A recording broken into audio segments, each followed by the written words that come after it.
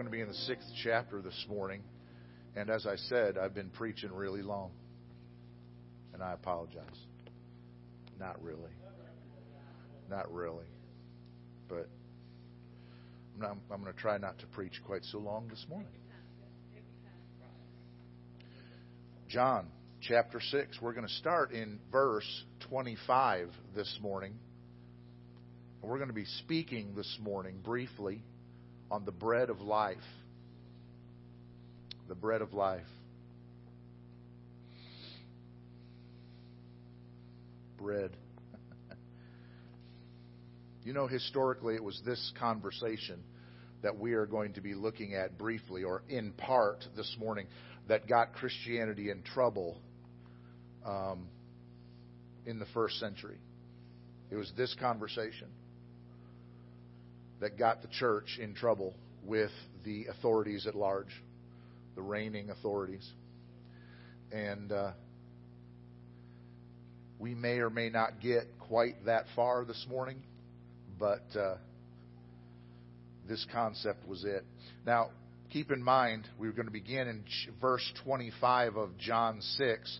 I want you to understand what has happened up till this point so you have a bit of a backstory. Chapter 6 of the Gospel of John opens up with Jesus feeding the 5,000 and all that went along with that.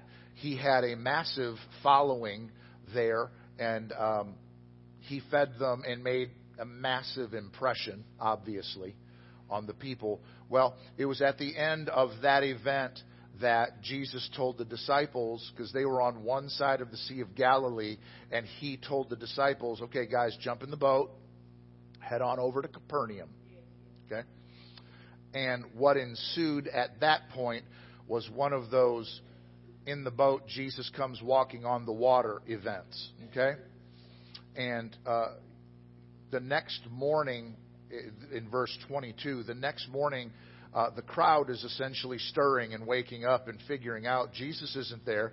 The disciples aren't there. But they made note of an interesting point, that the disciples left without Jesus.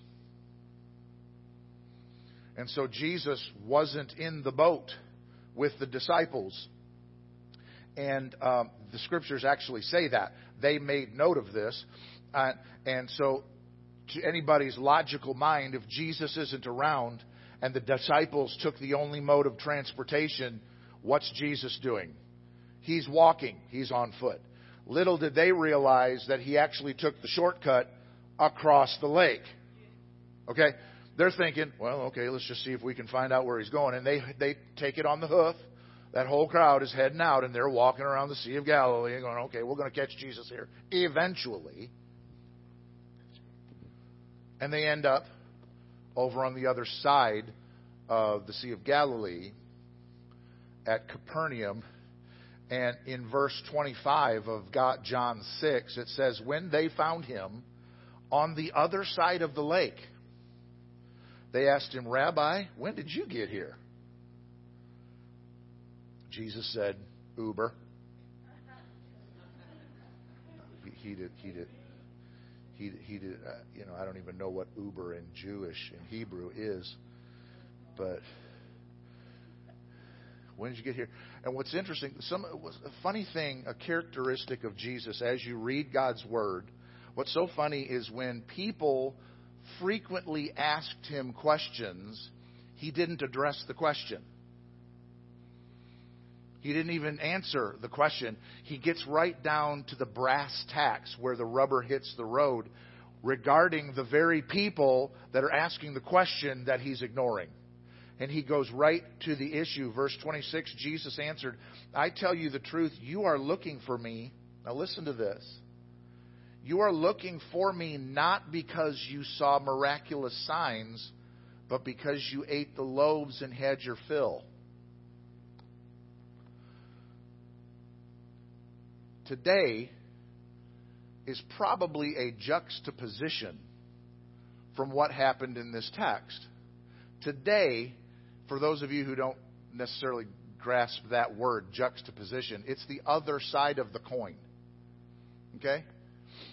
Back in at this event, The people are looking for Jesus because Jesus discerns, well, they got fed last night.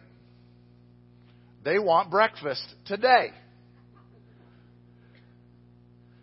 They want bread to feed themselves. They're not following for the show. They're not following Jesus. They're not pursuing Him around half of the lake or the half of the Sea of Galilee because they want to see Him do more magic. They're not looking for the show. They're looking for the food. They want more of the food. Okay? They're not interested in the miracles unless it's producing the food. That's important. Especially when we're talking about Jesus being the bread of life. That's important.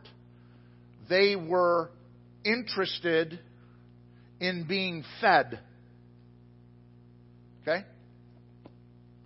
I tell you the truth, you are looking for me not because you saw miraculous signs, but because you ate the loaves and had your fill. Then he moves on in verse 27. Do not work for food that spoils. Don't work for food that spoils, but for food that endures to eternal life, which the Son of Man will give you. On Him, God, the Father, has placed His seal of approval. So, He's taking this opportunity. And I think we need to pick up on this. I think we need, from the youngest to the oldest, and I'm not saying you're all over here old, but from the youngest to wherever you are, the oldest, we need to pick up on this concept. Jesus was a master of the teachable moment. He was a master at it. And, of course, He was God in the flesh. He was God made man. He was Emmanuel. But at the same time, we need to recognize the fact that we need the Spirit of the Lord in our lives.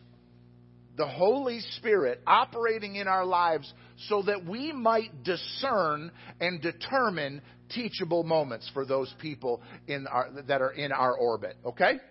You see, Jesus took this opportunity to take what the crowd was craving and turn it to spiritual, eternal applications. And I think we need to take some notes on this.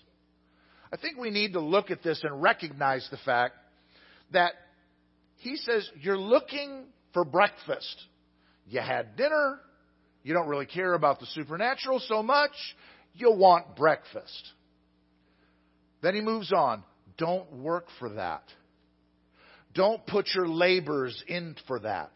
Don't look to the things that are carnal, that will spoil, that rust, as the Bible says, and rust doth, in the King James, corrupt, and thieves break through and steal. Don't go there. That is not worth your time, because it's going to go away. But rather, pursue the food that is eternal, that will never go away, ever. You will never have to have it. And He says that I'm going to give that to you. He says the Son of Man will give that to you. And I've been approved by the Father. See, we're in a Hebrew situation here. We're in a Jewish element. They get the concept of God. He doesn't have to sell them on God. But we're still talking about adopting believers to Christ. I'm going to give you this eternal food, and I've been approved by God. So I've got some credibility here. You can trust me on this. Verse 28. Then they asked Him, what must we do to do the works God requires? Remember, He just said, do not work for food that spoils, but for food. In other words, but work for food that endures to eternal life. If you're going to work for what endures for eternity, the food that is eternal. So what must we do to do the works God requires? Now I want you to listen. If you're one of those people that have that fear of God, His judgment, condemnation, maybe even you fear church folk because you've been condemned before. You've had bad experiences with church folk. And by virtue of the fact that church folk have treated you wrong or talked about you or hurt your heart and hurt your feelings and stuff, that reflects on God. And therefore, because they're church folk representing God, you think, well, that's who God is. Jesus says this. This is the work that you need to be doing. The work of God is this. Look it up there on that screen. Look at that word. Look at that. To believe in the one He has sent. That is the work of God. You know, we talk, and I talk so much about the Great Commission. And we equate that as to the work of God. Jesus says, in response to their question, well, what do we have to do to accomplish what God requires, this work? And He says, you have to work at believing in the one that He sent. That's your work. Believe in Him. It didn't say, believe in all those people who have a rubber stamp on them that says Christian. Has a rubber stamp on them called churchgoer. Has a bumper sticker across their rear end called child of God. He said, believe in the one He has sent. The work of God is this. Believe. Now, I would ask for you to raise your hands.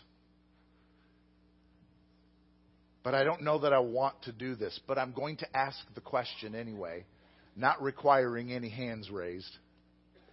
Who here has ever struggled in your belief at times? Who here has ever struggled in your belief? Who here is struggling in your belief? This is the work that God requires. Believe in the Son of God.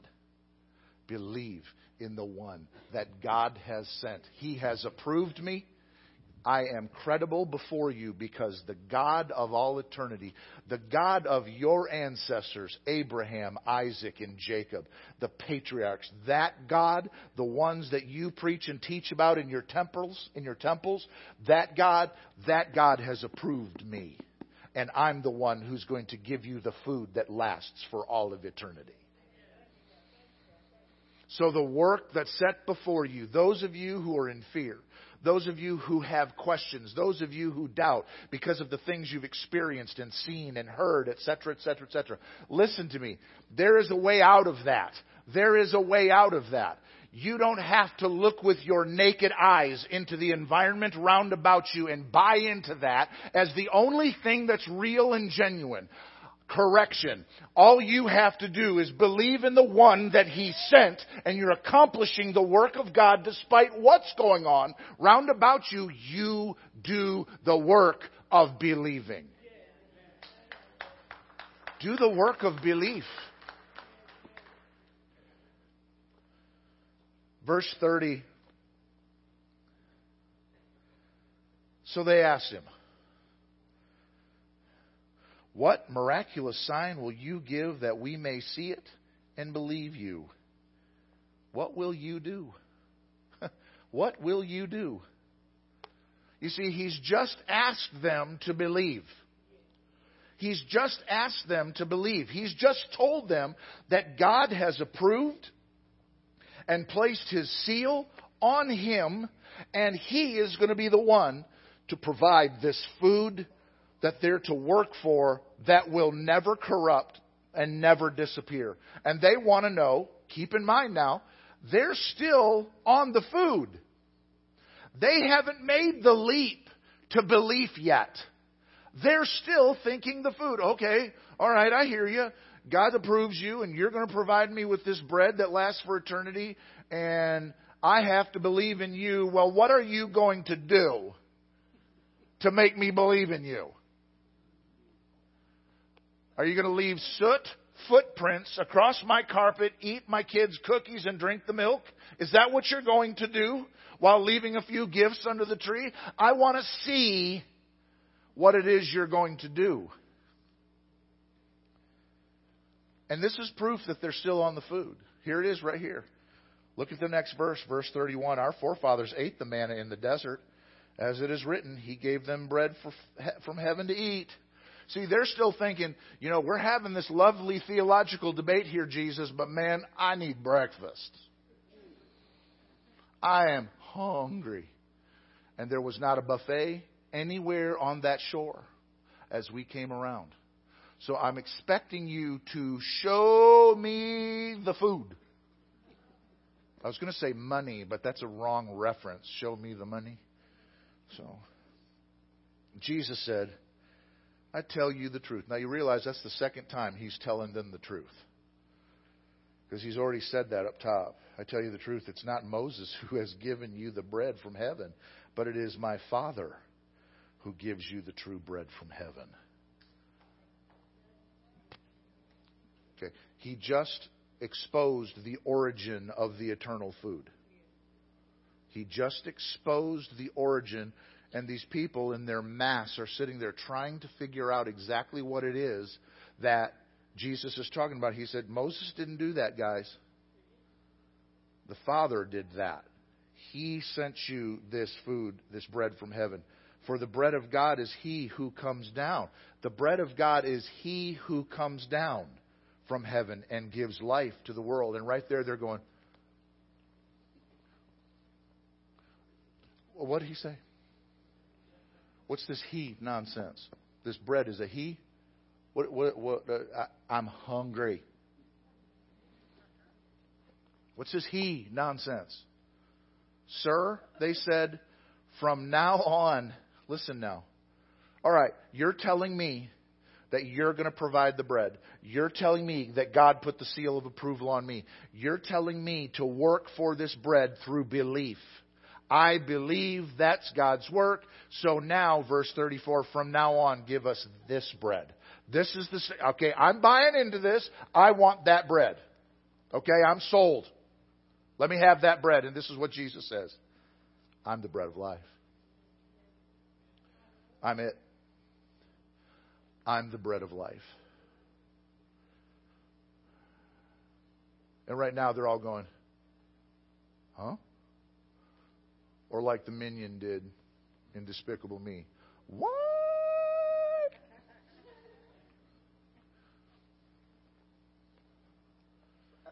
He who comes to me will never go hungry. See, right here is the critical time in this conversation. Right here is where a critical time is evolving in this conversation. He who comes to me, because they're having to switch from their stomach to their spirit. He is requiring these hearers to make the leap from the physical, carnal, to the spiritual and eternal.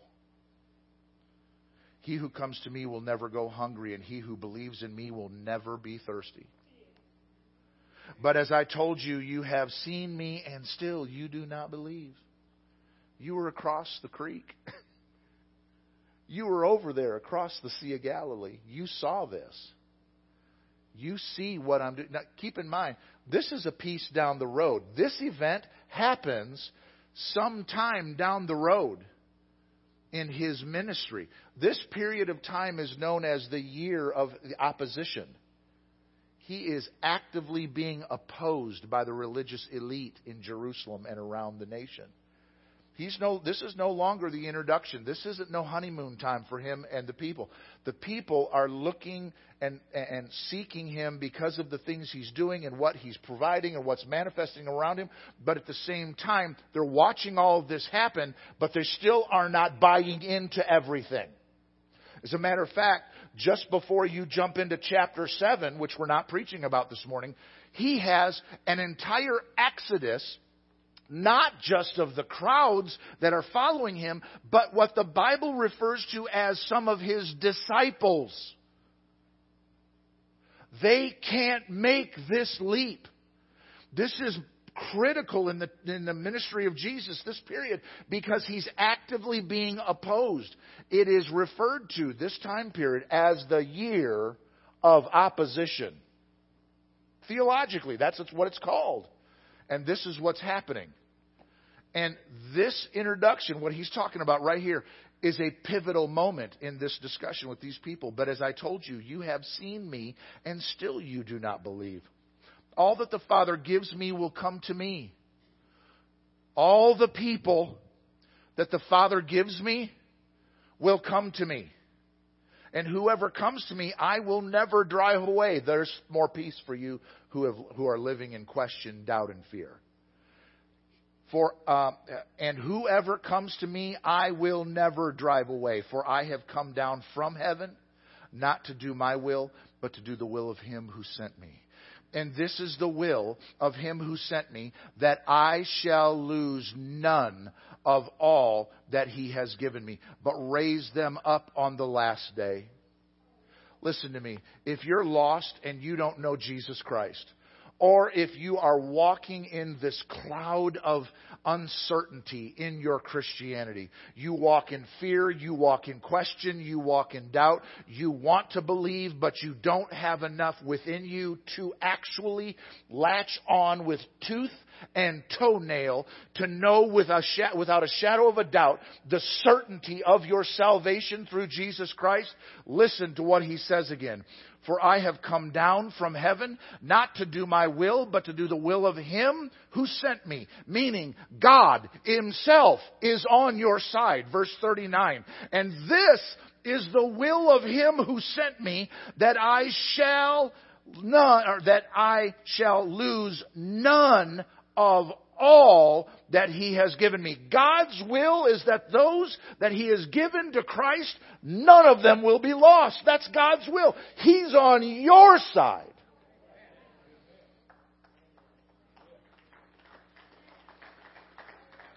But raise them up at the last day. That's God's will.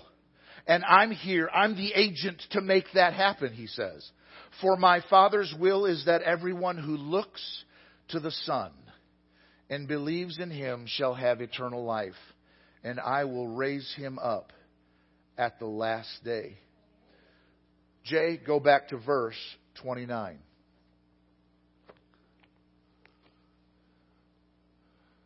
The work of God is this: to believe in the one he has sent. Now, for some of you in this congregation, this message is Christianity 101, as it were. Okay? Because your belief is firm. It is established. But there may be some in this room who question. And I'm telling you this morning, your job is to believe that what he says about himself and you is truth. Here's the thing. Let me tell you about your Christianity just briefly. And it's brief, I promise you. We're coming up on the hour, and I'm going to do my best to round this out. Okay? We in the church, I think, especially young Christians, you may be chronologically older, but as Christians, you could be just babies. We make the mistake, and I don't know how this mistake gets propagated, how it multiplies, and how it gets established. But we have somehow or another made this Christianity thing a works-based proposition. where even though we preach faith, we still have to be good people. By good, I mean we have to do and accomplish and be, and we have to do this, we have to do that, we have to do the other thing in order for God's approval to be on our lives. And don't mess this up. Don't mix this up with, I can do this while committing sin. No. I'm talking about earning God's favor. We get this concept that we have to earn what God has provided through the shed blood of His Son. When in reality, this is how the conversion can be summed up. The conversion from death to light. From darkness to light. From eternally lost to eternally saved. This is the proposition. Hear me. Jesus, as early in His ministry as you can go back, was walking along the Sea of Galilee, and He was recruiting disciples. And He's walking along, and there's some guys just come in from fishing. And He looks at them, and He says this, if you will follow me, I will make you something you're not. Now I want you to think about that. This is the contract with God. Through Jesus Christ, if you will follow, the work of God is this, to believe in the one He has sent.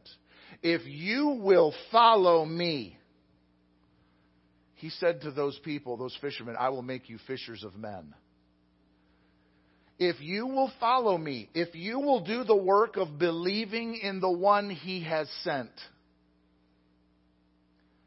He says, I will make you into something you didn't even know existed. Oh, you get fishing. You get casting nets. You get drawing in a haul. But what if I did that to you and you did that to men? What if you say, okay, that's no. What if I completely changed your world? What if I completely changed your understanding of existence? What if I completely changed your understanding of the here and now, the material and the carnal, and we expand it into the eternal and the kingdom of God? What if you decide to follow me and I make you into something you didn't even know existed? That's Christianity. That's Christianity. The Great Commission. Look, I'm just going to be frank with y'all, okay? This is where I get all kind of pastoral and stuff. You can't fulfill the Great Commission if you don't do the work to believe. Right? So maybe, and this is just a side note, and I'm ricocheting off of it, one of the issues with the church is we don't believe the way He's prescribed. Maybe we don't do the work. Maybe we're not following because we don't believe, and He's not making us into something that we didn't even know existed because our work ethic is tanked. We don't believe. We don't believe. Maybe, just maybe, we need, as the body of Christ, to be everything He wants us to be. To get the bread that lasts for eternity. To embrace the one who has the seal of approval on him by God. Maybe we need to do some more work so that we can do a better job of following, so that He can accomplish the task of making us into something we didn't even know existed. Guess what? I'm done. Stand with me this morning. if you're one of those people that the Holy Spirit spoke about this morning through our elder over here, Brother Glasgow, if you're one of those people who are experiencing fear, uncertainty, concerns about whether God is in the judgment business of you, I want to pray with you. I want to pray for you. Do we have cards, Frankie? We have no cards. Oh, we've got cards coming in from the back. Diane.